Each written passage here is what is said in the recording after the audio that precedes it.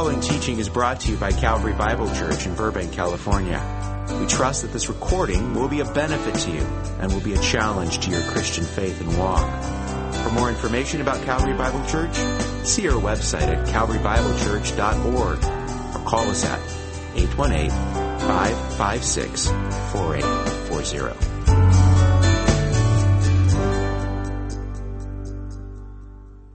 Good to be together, worshiping the Lord, worshiping our Savior.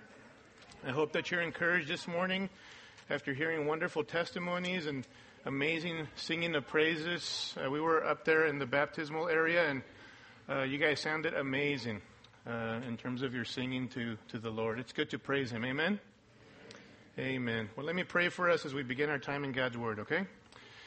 Father, we are amazed by your grace. We are people who are the recipients of your mercy and your compassion, not because we deserve it, Lord, but because you are a merciful, gracious God. And I pray that this morning we might be in awe of your amazing grace, so that we might walk away being changed people, being people who are doers of the word and not merely hearers who are self-deceived. Help us, Lord, that we might be attentive. Give us teachable hearts, soft and tender hearts to your holy word. In Jesus' name. Amen. Amen. The title of this morning's message is Amazing Grace. Amazing Grace. And I would invite you to turn your Bibles to Titus chapter 2. Titus chapter 2.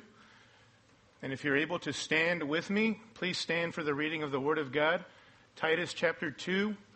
And I will be reading verses 11 through 14. For the grace of God has appeared, bringing salvation to all men, instructing us to deny ungodliness and worldly desires, and to live sensibly, righteously, and godly in the present age, looking for the blessed hope and the appearing of the glory of our great God and Savior, Christ Jesus, who gave himself for us to redeem us from every lawless deed, and to purify for himself a people for his own possession, zealous for good deeds. Amen to the reading of the Word of God. Please have a seat. Well, many of you are familiar with the hymn, Amazing Grace. One of the most famous hymns of all time. The hymn is so famous that it has been sung after monumental speeches such as Martin Luther King's I Have a Dream speech. It was sung after the fall of the Berlin Wall many years ago. It was sung by mourners following the attacks of 9/11 just a few years ago. Not to mention the countless churches all over the globe who sing that song. In fact, 3 out of the last 4 funerals that I've conducted, Amazing Grace has been sung in that particular funeral. But you know, the words of the hymn can be better appreciated when we consider the author, John Newton. Newton was born on July 24th, 1725 in London, England. He was raised by a Christian mother from an early age, was taught the scriptures, and his mother taught him many of the lyrics by Isaac Watts. And then she passed away when John Newton was 7 years old. And John Newton certainly did not follow in his mother's footsteps. Newton, in his early years, grew up plunging deeper and deeper into gruesome sin. For many years, Newton worked as a slave cruise ship member and then a captain. And he lived such a wretched life that even his own crew members did not want to be around him because he had plunged so deep into wicked lifestyle and sinfulness. He even contemplated suicide a couple of times. It was at the age of 22 that Newton's life turned around. While on a ship, Newton was awakened by a violent storm, and as he's making his way up the ladder to the deck to try to get control of the ship and steer the wheel, he saw one of his own crew members being swept away by the waters, never to be seen again. And in desperation, Newton prayed to God and said, "Lord, have mercy on us." For hours, the Lord protected Newton and many of the other members. And God answered Newton's prayer and spared his life and the lives of many others on that ship. Most people say that event was the turning point in John Newton's life. The great blasphemer as Newton referred to himself, eventually quit the slave trading business, and his life continued to change. He was impacted by men like George Whitefield and John Wesley. And his life continued to change in such a dramatic way that even people began to take note of him and even his amazing testimony and encourage him to pursue the pastorate, which he eventually did. Later in his life, Newton would have a huge impact on another famous figure by the name of William Wilberforce, a politician in England who fought for the eventual passing of the Act for the abolition of the slave trade in England. And when you think about Newton's life, you quickly realize that he had a very, very difficult life, plunging deep into sin. And it's without a doubt that his life's testimony is really the background for his lyrics of Amazing Grace when you think about it more and more. It is believed that Newton wrote this song, Amazing Grace, in 1772 in preparation for a New Year's Day service at the church where he was pastoring. And he wanted to inspire the hardworking class to continue hard in their labors. One scholar said that Newton, on Friday, January 1st, 1773, said to his congregation, "The Lord gives us many blessings, but unless we are grateful for these, we lose much of the comfort for them." What about you and I? Where were you when the Lord found you? I was a wretch. You see, it was Newton's transformation by God's grace that really was the driving force behind the song Amazing Grace. And years after writing the song, on his deathbed, Newton told one of his friends, quote, "My memory is now nearly gone, but I remember two things, that I am a great sinner and that Christ is a great Savior," end quote. What an amazing, amazing testimony of God's amazing grace. Amen? And isn't it amazing, beloved, that the same transformation of lives are continuing to take place in today's world? In all of our lives, our lives continue to be impacted. For John Newton and countless other Christians, the grace of God forever changed them. Forever. They were forever different. God's grace propelled them to holy living and a life devoted to good works for the glory of God. And beloved, today I want us to stop and reflect upon the amazing grace of God and the impact that the grace of God has upon us and in the way that we live our lives here on earth. I want to ask you this morning, how often do you really stop to ponder the amazing grace of God in your life? How often do you do that? Because you see, it's only as we reflect upon God's amazing grace and what He has done, we will be then driven to holy living and good works for the glory of God here on earth in anticipation of our King's return. Amen? We need to be reflecting upon God's amazing grace. And to help us today, I want to examine this passage in Titus 2, verses 11 through 14, because it's here that the Apostle Paul really unpacks for us the amazing grace of God. Now, Paul wrote this little letter to Titus, his child in the faith, who was a young pastor ministering on the island of Crete. And ministry on the island of Crete was no cakewalk for anybody, including Titus. It was a difficult environment. The island of Crete was a place full of wickedness and deception and lying. There were famous sayings in those days that highlighted the wickedness of the island of Crete. For example, someone could tell you, "Why don't you go ahead and play the Cretan with a Cretan?" And what they meant was, "Why don't you try to out-trick a trickster?" That represented the Cretan society. They were full of deception, and they were tricky people, swindlers, liars, lacking integrity. In fact, in chapter 1 and verse 12, Paul quotes one of their own prophets. Verse 12 of chapter 1 says, "One of themselves, a prophet of their own, said, 'Cretans are always liars, evil beasts, lazy gluttons.' This testimony is true," says Paul. "For this reason, reprove them severely so that they may be sound in the faith." So even from their own camp, their wickedness was highly recognized. And so in a society known for wickedness like this, it's no surprise that the church was beginning to be influenced by the sins that characterized that Cretan society.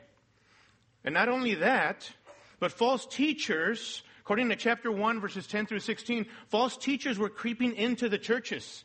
So what does Paul do? Paul writes that the churches, Titus, need strong leadership. For this reason I left you in Crete, that you would set in order what remains and appoint elders in every city as I directed you, he says.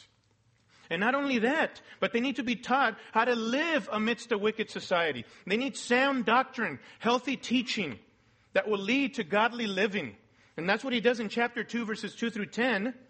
It's there that Paul instructs Titus on the godly lifestyle that is to be consistent with sound, healthy teaching. He instructs older men, older women, younger men, including Titus, and bondslaves on the godly lifestyle that adorns the doctrine of God our Savior in every respect. Godly conduct that brings glory to our saving God. However, in our passage, Paul makes it very clear that the godly lifestyle given in verses 2 through 10 is only made possible by God's grace.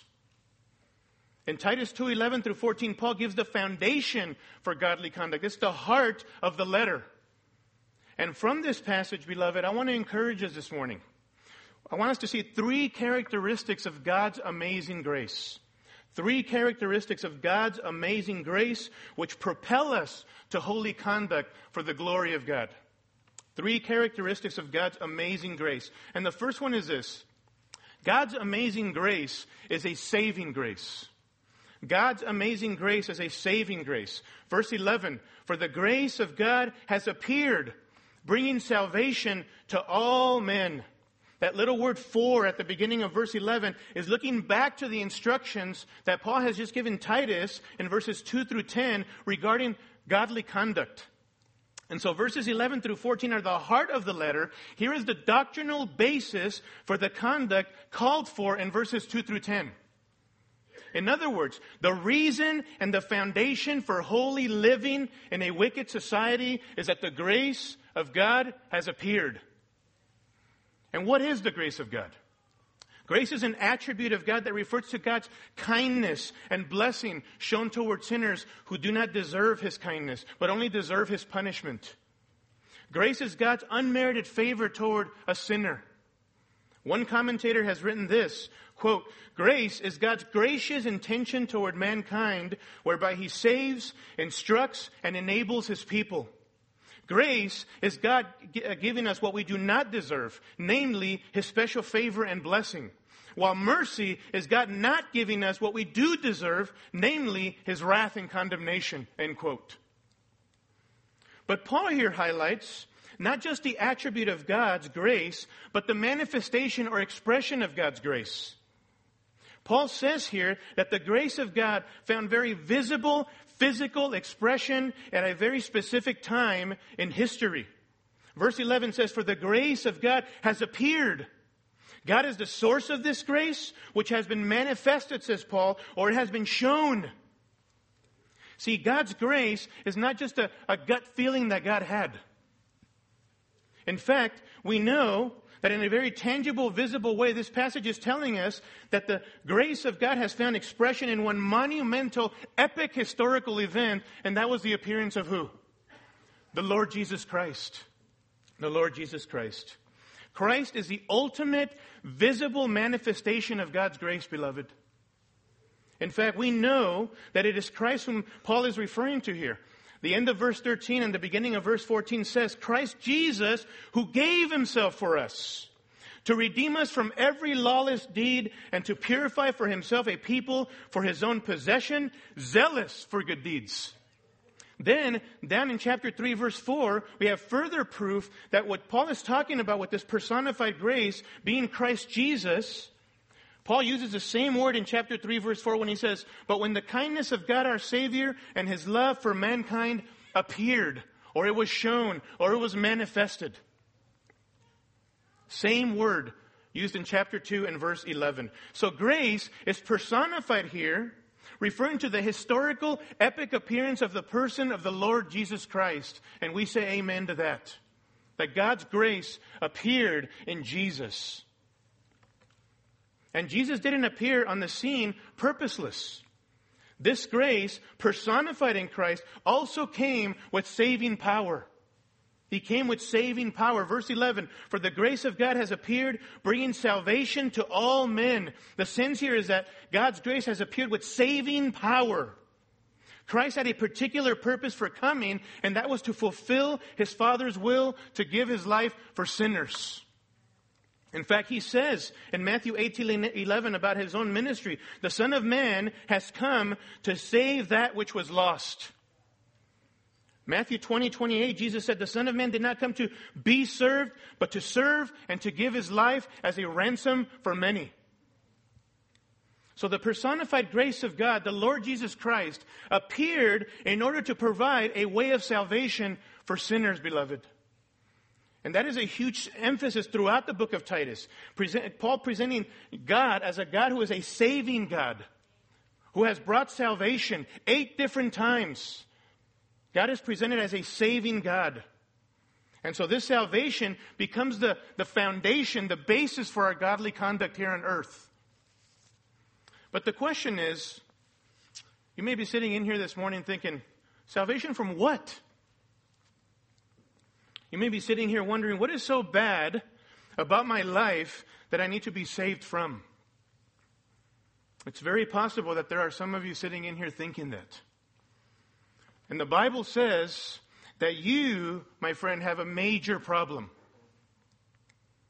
Each of us who have been born into this world are in a terrible and hopeless predicament. We are born broken and in a broken relationship with God, our Creator. The Bible says that God created each and every one of us for the purpose of living for Him and giving Him glory, of keeping His creation.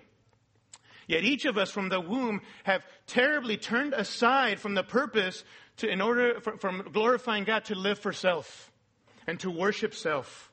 We are born sinners by nature, and we actively and willfully live out our sinful nature by following a course of sin and wickedness throughout our whole lives. Every single one of us are sinners and fall short of the glory of God. In fact, Titus 3, verse 3 describes each of us as those who were foolish, disobedient, deceived, slaves to evil desires and selfish pleasures, devoted to a life of sin and selfishness and hatred. In short, listen, each of us live for self-worship and not for the glory of God. And far from God not caring about our sin or sweeping our sin under the rug, listen to me, my friend, our sin is an offense to a holy God. Our sin separates us from God. Our sin alienates us from God. If you are not a Christian this morning, you have not given your life to Christ, you are an enemy of God. You stand condemned before your holy Creator. Romans 1 says that the wrath of God is revealed from heaven against all ungodliness and unrighteousness of men who suppress the truth in unrighteousness. We stand condemned apart from Christ. And one day, God will punish each of us for our wickedness. My friend, your sinful lifestyle may promise you temporary happiness and bliss in the present time, but one day God will render punishment and judgment for your sin.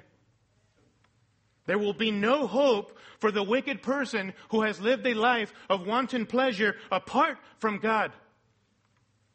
There is no hope for those who do not have a right relationship with God, their Creator. There will be eternal punishment in hell, a place of eternal torment where there's weeping and gnashing of teeth, apart from God forever and ever and ever, for those who have rejected the Lord. This is a terrible problem, a terrible predicament to be in. But I want to tell you today, this morning, about God's amazing saving grace. I want to tell you about what God has initiated. That God, your Creator, has initiated a solution to your predicament. And apart from what He has initiated, you have no hope whatsoever for salvation. God's grace has appeared in the person of His Son, the Lord Jesus Christ. For God so loved the world that He gave His only begotten Son, that whoever believes in Him should not perish, but have everlasting life. But God demonstrates His own love toward us in that while we were yet sinners, Christ died for us. God sent His only Son into the world to live the perfect life that you could never live, to suffer in your place, to die in your place, to rise from the dead, taking upon Himself the judgment and the punishment from God that we deserved, and fully satisfied His Father's wrath on our behalf. Amen? That is an amazing saving grace. On the cross, the Father poured the fullness of His just wrath upon His own Son and crushed Him for you and I, so that we might have life and have it abundantly. This is the gospel. This is the good news, the hope of Christ. That if you are living apart from Christ, beloved, this morning, you don't have to be. God is now declaring to you, repent and believe in my Son, the Lord Jesus Christ, and you will be saved. We sing Amazing Grace because God, being the offended person, initiated reconciliation with us through the appearance of the Lord Jesus Christ. See? Amazing, saving grace. It is. Not because we're worthy, but because He's a gracious God. And you ask, Kempis, who qualifies for this grace? Who qualifies for it? Well, the call to repent and believe is given to all.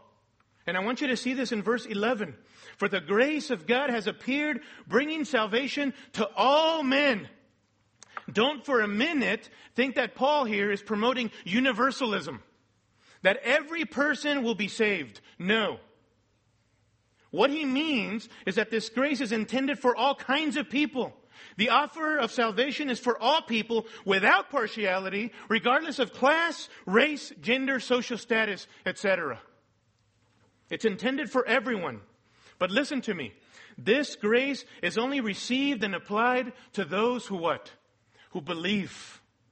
To those who believe.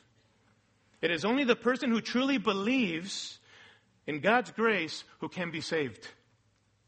How do you receive God's grace?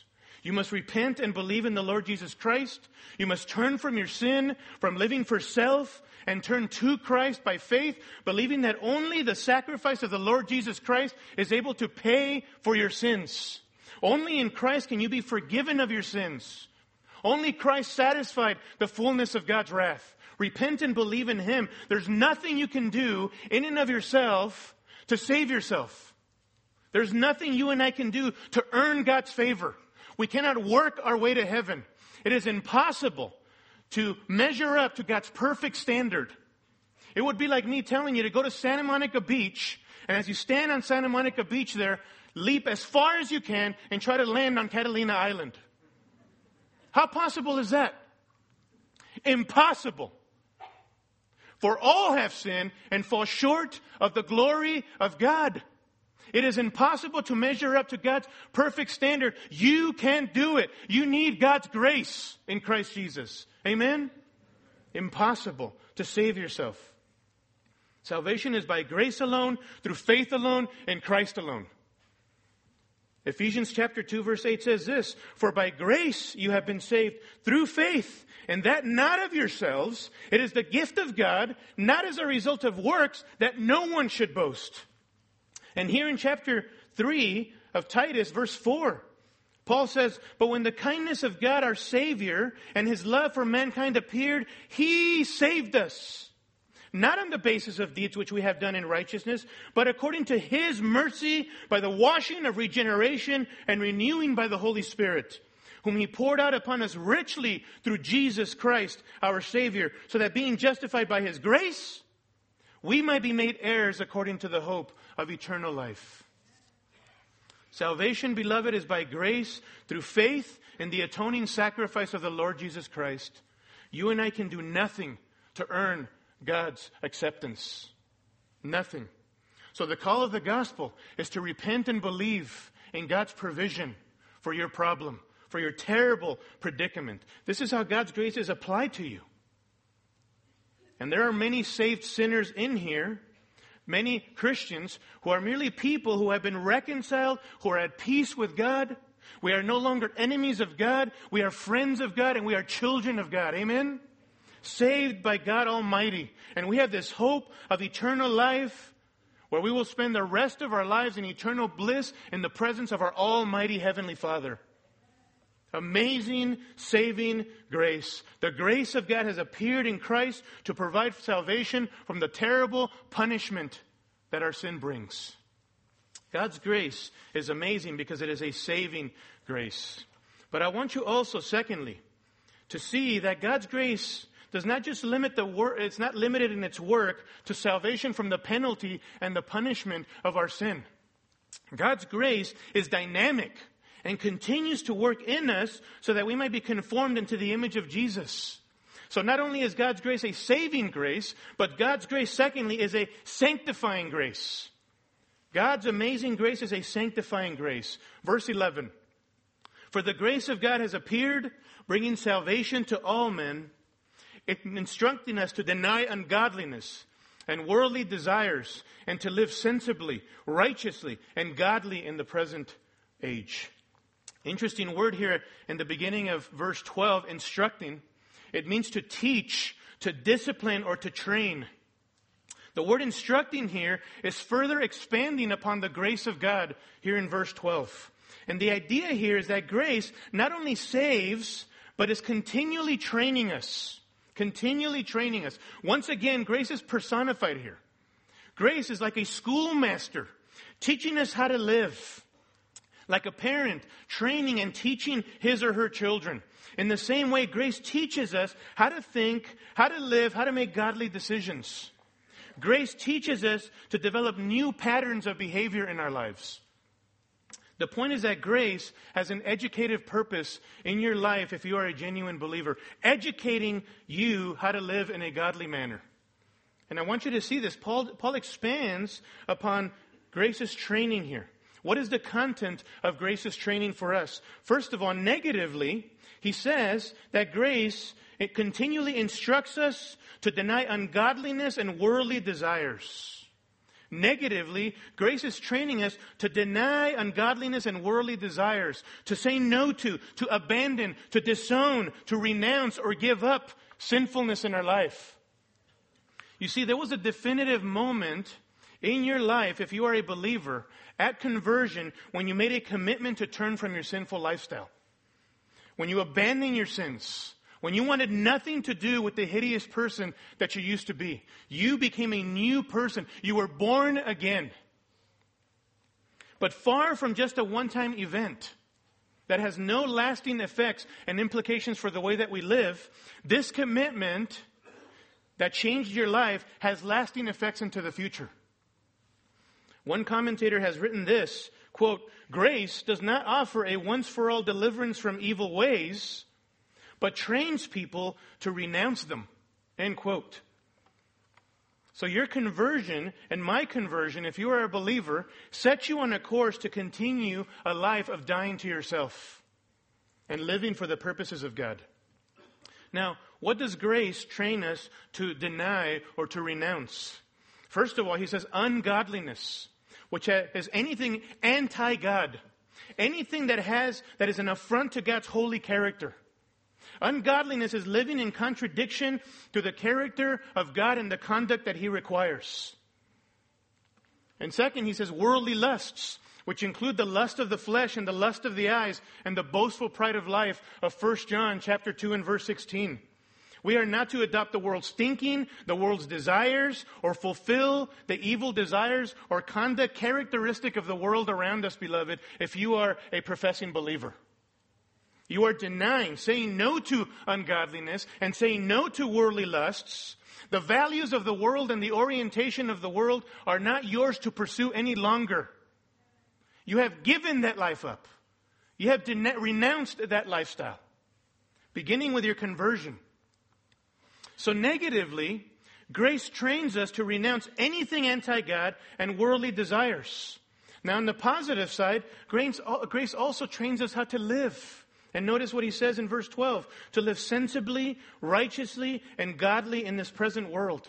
More than just renunciation, grace wants to train believers to live victoriously in this present world. Grace trains us to live sensibly, which has to do with the way that we conduct ourselves in our own personal life. Being sensible is a huge theme. 4 different times in this book, that particular character quality is mentioned. The word is made up of 2 words, to save and mind. Literally, a saved mind. It refers to clear-headedness, proper, healthy thinking that leads to right conduct. See, grace trains us to cultivate proper, clear-headed thinking, which leads to a godly lifestyle, which is in accordance with the godliness that God requires. Secondly, grace trains us to live righteously, which has to do with the way that we behave and relate to other people. It means the upright behavior toward others. It has to do with treating others with fairness and justice. It means to do right with respect to your fellow man, motivated by genuine, authentic love for them, to do right to them, to be just. Grace also trains us to live godly, which is the way one lives in relation to God, first and foremost. It means living in a godly, genuine manner, in accordance with the principles of God's Word. To live a godly life means a life authentically devoted to God and wholeheartedly committed to walking in loving obedience to the Lord, even amidst our own personal struggles. We are devoted to walking in loving obedience to our Heavenly Father in thought and in action. This is the positive training of grace with relation to self, to others, and to God. And notice what he says. We are trained to live this way while in this present world. God wants us to live this way now, beloved. See, grace does not just save us from coming judgment, but grace trains us to live victoriously in this present world for the glory of God. In a world hostile to Christianity. In a world like Southern California, as for them, it was the island of Crete. This is a point that Paul keeps making throughout the letter. Christians must live godly lives so that we might adorn the doctrine of God our Savior in every respect. We make the power of the gospel visible, beloved, to a lost world, because as the world sees changed lives, they take note of a mighty God, mighty to save, and mighty to make you holy. So God's grace saves, and God's grace sanctifies. And if you have met Christ, you have a new orientation in life, new values. You are forever changed and continuing to change. That was really what Paul was expressing in Philippians chapter 3. We're there in Philippians chapter 3, looking back at his lofty human achievements and accomplishments and moralism. Paul says, whatever things were gained to me, those things I have counted as what? Loss for the sake of Christ. That was how he evaluated his past accomplishments, his moralism, his human achievements. But then he talks about the present. He says, more than that, I count. And the idea is in the present time, I count all things to be lost in view of the surpassing value of knowing Christ Jesus, my Lord. So in the past, in the present, and into the future, I'm going to continue to pursue Christ. It's all about Christ. The past matters nothing. It doesn't matter what I accomplished. My moralism matters nothing before Almighty God.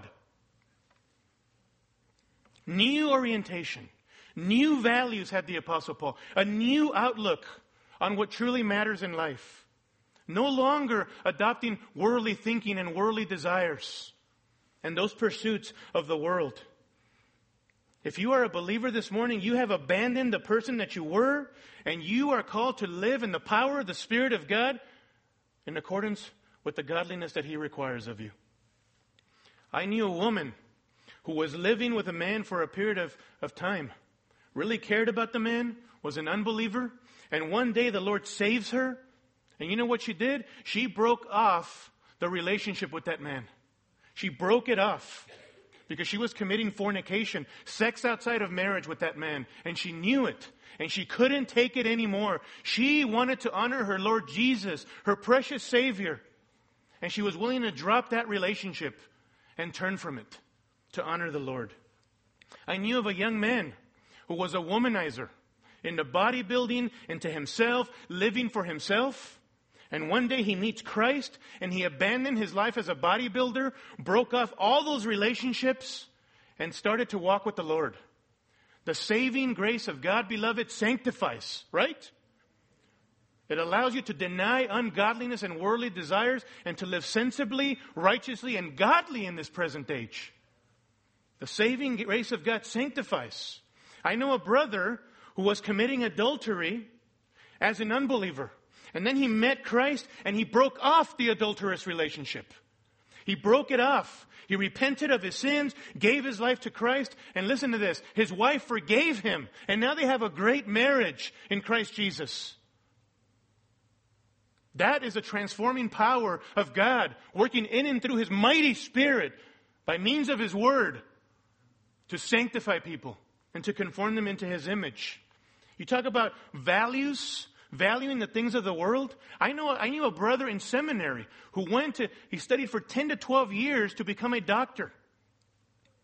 And at some point in time in his Christianity, he just realized, you know what? For me, I just cannot continue to earn triple figures. I need to give my life wholeheartedly to the pastorate. He drops his profession in the medical field and he goes to seminary to be a pastor of all people. And he's not earning triple figures anymore. I can assure you of that. That's the grace of God working in and through people. Amen? That's God's grace working in and through people. I know a brother in this church who perhaps could have pursued a career in golfing, in professional golfing. And at some point in his life, he realized that field was full of vain glory. And in the end, he wanted to invest himself into the kingdom and he left golfing. Amazing. Change of values. New orientation in life. Grace trains us to say no to selfish living, beloved, and to say yes to glorifying God with our lives, even if it costs us everything. Amen? Even if it costs us everything. So what are we saying? That this amazing grace that is a saving grace is also a sanctifying grace. That when God saves you by His grace, you are forever changed and forever you are changing. God's amazing grace is a powerful sanctifying grace. And can I remind us this morning, there is no salvation without transformation. There is no salvation without transformation. There is no deliverance from the penalty of sin while the power of sin still remains and you never become more like Jesus. God does not offer us a get out of jail free card. He doesn't do that. The same power of God that raises a spiritually dead sinner is the same power that is more than able to make you like Jesus. More than able to do that. Consequently, listen to me. There is no such thing as a carnal Christian who is not growing, who is living in continual unrepentant sin. There is no such thing as a believer who has a pattern, that's the key word, as a pattern of life, lives for self and not for God. Someone whose consistent desire is to pursue sin, who lives in unrepentant sin, who exercises no self-restraint whatsoever over selfish pleasures. Listen. Someone who continually gives in comfortably to sin and is comfortable living in unrepentant sin and is not fighting for holiness is probably not a Christian. Can I be so bold as to say that? I knew a woman in her 30s living in unrepentant sin a few years ago who had 5 children from 3 different men. None of them she was married to. She was full of hatred, hating people. And when I shared the gospel with her, she told me, you have nothing to say to me about that. I gave my life to Jesus when I was 5 years old. And He loves me and He'll always love me forever. Really? You know what that is? That's a contradiction, isn't it? That is a contradiction. There's no such thing as a person whose life is unchanged for years but claims to have met the Savior. That's a contradiction. You mean to tell me that the same power that saves you is not able to make you more and more like Jesus? Whether in little steps or big steps? What do you mean? That's an attack on the power of God, is what it is. What kind of God is that? A God who is not able to make you like His Son? I don't want to trust in that kind of God. No, my friend. The same mighty God who saved you, the same mighty God who saved you is the same mighty God who is able to conform you into the image of His Son. Amen? That's the same mighty God. God's grace is a sanctifying grace, and it is a saving grace. And the issue, beloved, is not perfection, but it is progression, isn't it? It's progression. The point is not that you will never struggle with sin, that you will not be in a fight against sin. The question is, are you battling with sin? Are you fighting with sin? If you are in a fight against your sin on a daily basis and you want to be holy, that's a great sign that the Spirit of God is working in and through you to produce the fruit of the Spirit. Amen? If you hate your sin and you long to be like Jesus, you are in a very good place. Christians are those who are characterized by a longing and a commitment to crucify self and to live for God. This is why Paul cries out at the end of Romans 7. He's reflecting on his waging of war against sin. And he cries out at the end of Romans 7. He says, "Wretched man that I am, who will deliver me from the body of this death? Thanks be to God through Jesus Christ, my Lord." See? And then he plunges into chapter 8 of Romans. And the life lived in the power of the Spirit of God. Victorious, holy, godly living. See? That's the cry of a converted man who hates sin and wants to be holy and wants to live in the power of the Spirit of God by the guidance of God's holy word. God's grace is amazing, beloved, because it's a sanctifying grace. It's a sanctifying grace. Finally, I want you to see that as we are in this fight, in sanctification, pursuit of holiness, how crucial it is for us to be fixing our eyes on what is to come. And we are able to do this only by God's sustaining grace. God's grace, thirdly, is amazing because it is a sustaining grace. Verse 13, looking for the blessed hope and the appearing of the glory of our great God and Savior, Christ Jesus, who gave Himself for us to redeem us from every lawless deed and to purify for Himself a people for His own possession, zealous for good deeds. How does grace train us to persevere in this war for holiness in this present life? I want you to notice that grace trains us to be looking or eagerly anticipating, is the idea here, longing for the return of Christ. One commentator wrote this: the renouncing of worldliness is thus not asceticism for its own sake, but is an aspect of the path to a greater joy than the world can offer, end quote.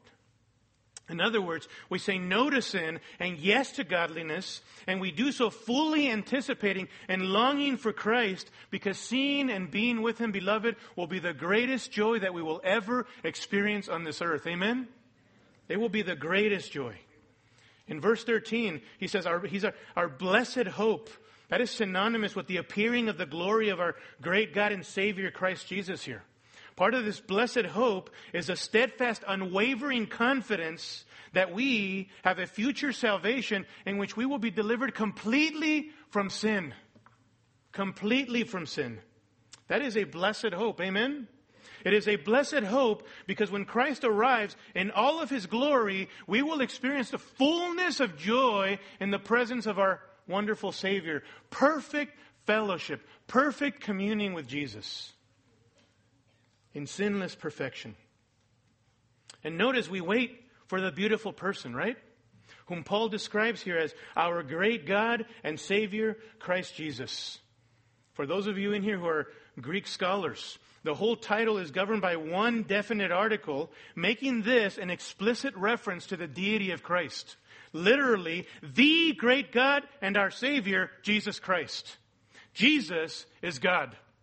Jesus is God. See, beloved, it's this longing for Christ's return which sustains us and motivates us to pursue a godly lifestyle. When a believer truly lives in the light of the King's return, we will live the way that the King desires for us to live, right? Sensibly, righteously, and godly in the present age. So grace trains us to live for God, and to do so because we anticipate the King's return when we will be made perfect and enjoy perfect fellowship with Him. That is a blessed hope, a blessed hope. In our church in the last few months, we've had a number of godly saints who have gone home to be with the Lord. One of them, our dear Kathy Solito, who many of you guys knew, right? Who passed away just a few months ago after battling with cancer off and on for a few years. The last time that I saw Kathy, her body was already deteriorating. Hardly any strength. She says to me, Pastor, I long to go home. I long to go home. I can't wait to see Jesus. There was this longing and this anticipation, is looking for the return of Christ. And yet, listen to this. When I asked Kathy, how can I pray for you, sister? How can I pray for you? What's something in your heart right now that you want me to pray for you and to tell others to pray for you about? And Kathy says to me, Pastor, I want to make sure that even in the midst of me dying of cancer, I want to make sure that I am a godly testimony to those who are around me. That they see me suffer well in the midst of my difficulty. I want to be a good testimony. See, even though she longed to be with Christ, she realized that the purpose for which Christ had her here still was that she would live for Him. That she would, by her life, have people point to Him. And I want you to see that as grace trains us to long for the return of Christ and to long for this perfect fellowship and perfect holiness, this passage also teaches us that we have work to do here on earth as we await Jesus' return, right? In verse 14, Paul expands on the saving work of Jesus, and as he does that, he ties this longing anticipation to why Jesus came and the reason why He gave His life for us and the implications for the way that we live. In other words, it's as if Paul is saying to us in verse 14, live in anticipation of the glory that is to come, but don't forget why Jesus gave Himself as you live in the here and now. Don't forget. And he points to what Jesus did. Why did our great God and Savior Jesus Christ give His life? Look at verse 14. First it says, He gave Himself for us in order that He might redeem us from every lawless deed. Christ gave His life to purchase us from slavery to sin.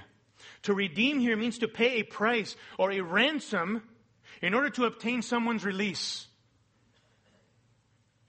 How did Jesus purchase us from slavery to sin? He gave Himself, right? He gave His own life. He gave His life for us. He Himself, beloved, was the ransom price. And why? In order that He might redeem us from every lawless deed, every sinful action antithetical to God's word. Lawlessness. We were purchased away from lawlessness so that we might walk in righteousness. See? But notice, second, Christ gave His life so that we might belong to Him and to serve Him. So that we might belong to Him and serve Him. We don't belong to ourselves. Verse 14 says, and to purify for Himself a people for His own possession, zealous for good deeds. To purify here means to cleanse from sin and the defilement of sin. Mark it. Christ's death was for making you and I clean from our sin.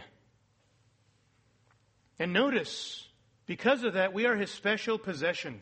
We are a people for His own possession. We belong to Him. He paid the price of His own life. He gets the trophies who are His special people, right? He is the one who gets those. And as His prized possessions, His desire, beloved, is that we would be zealous for good deeds. There's a huge focus on the importance of good deeds in the Christian life in the book of Titus. In chapter 2, verse 7, Paul says to Titus, show yourself an example of good deeds, Titus. Chapter 2, verse 14, he says that believers are to be zealous for good deeds. Chapter 3, verse 1, believers are to be ready for every good deed. Chapter 3, verse 8, those who have believed God should be careful to engage in good deeds. Chapter 3, verse 14, our people must learn to engage in good deeds to meet pressing needs so that they will not be unfruitful. Mark it. Holiness and a life devoted to good works are the fruit of grace working in your life. So Titus teaches us that while good deeds are not the basis of salvation, listen, good deeds are the necessary fruit and commitment of a person who is saved. Amen?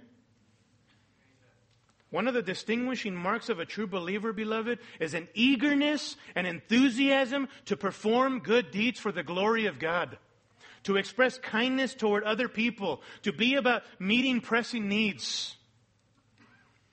It is the appropriate response to what God has done for you and for me in our own lives. We offer worship to God, we pursue holiness, and we want to devote our lives to doing good unto others because of what God has done for us, right? Which is infinitely greater than anything we could ever do for anybody here on this earth, see?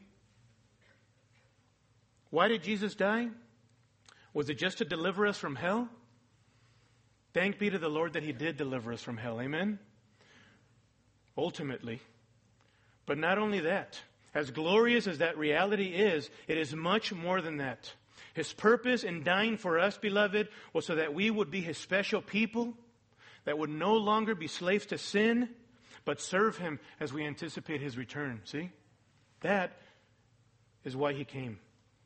To purchase a people zealous for good deeds. Notice Jesus cleanses us. He takes dirty, filthy sinners. He washes us, He cleanses us, He purifies us, He calls us His own. But we were not cleansed, beloved, so that we would live for self. We were cleansed so that we might live for Him. We have not been bought so that we might now be our own person. There is no such thing for the Christian. You have been purchased, you belong to Christ. Amen? You belong to Him. This was the purpose of Christ dying for us in verse 14, to set us apart as His special people. I want to encourage you this morning in your battle against sin. If you long to be holy, if you long to be living a godly lifestyle because you want to give glory to God, there is amazing encouragement and hope as you and I fix our eyes on the sustaining grace of God that comes when we're reminded of the fact that He's coming back. Amen? Philippians chapter 3 verse 20 says this, "For our citizenship is in heaven, from which we also eagerly wait for a Savior, the Lord Jesus Christ, who will transform the body of our humble state into conformity with the body of His glory, by the exertion of the power that He has, even to subject all things to Himself." Listen, beloved, we will be made like our Savior. Amen? We will be made like Him. No more tears, no more pain, no more struggle with sin, perfect fellowship with Him, perfect bliss, eternal life with the lover of our souls, and peace beyond our fondest imagination. Amen? What an encouraging thing that is. Let God's amazing grace, beloved, sustain you as you anticipate His return. See? Truly, as the song says, God's grace is amazing grace. And Titus 2:11 through 14 tells us that God's grace is amazing because it's a saving grace, it's a sanctifying grace, and it's a sustaining grace. Well, if you are not a Christian this morning, I hope that if you are existing in a broken relationship with the Lord, that you would not leave this morning without talking to somebody. Talk to me, talk to another person in here, please. Please don't leave. I pray that you would experience God's saving grace today. Amen? I pray that you would do that. And for all the rest of us who are Christians, I would encourage us to be amazed by the grace of God anew today. Spend some time reflecting upon His grace, because only as we learn to appreciate His grace, beloved, will we be motivated to a greater level of commitment for His glory here on earth. Be giving our lives, doing good works for the glory of our Almighty Heavenly Father, right? And I just want to remind us right now as well, part of what will motivate you to continue here on this earth, zealous for good deeds, is good fellowship, right? So right now, I would encourage each and every one of you not to leave, all right? In the great room, if you make your way to my right up the stairs, you will be directed by Len Bentley, okay, to the food line via the ministry fair tables circuit. We're going to have a time of food and fellowship there. You can be exposed to all of Calvary's ministries at this time, and just a great time of fellowship together, all right? Let me pray for us and our food as well. Father, your grace is truly amazing, Lord. You sent your Son, Jesus, into the world as the ultimate manifestation of your grace. He lived the perfect life we could never live, suffered and died in our place, and rose from the dead. All of this, Lord, so that we might have hope if we trust in Him. Help us to be amazed by your saving grace, your sanctifying grace, your sustaining grace, Lord. as we anticipate the King's return. And in light of your salvation, Father, may we diligently strive to be holy in the here and now and be zealously pursuing good works for your glory, Lord, and for the exaltation of your Son, the Lord Jesus Christ. I pray for our fellowship time together, Lord, and the food we're going to enjoy upstairs, that it would be for your honor and for your glory, Lord. In Jesus' name, amen.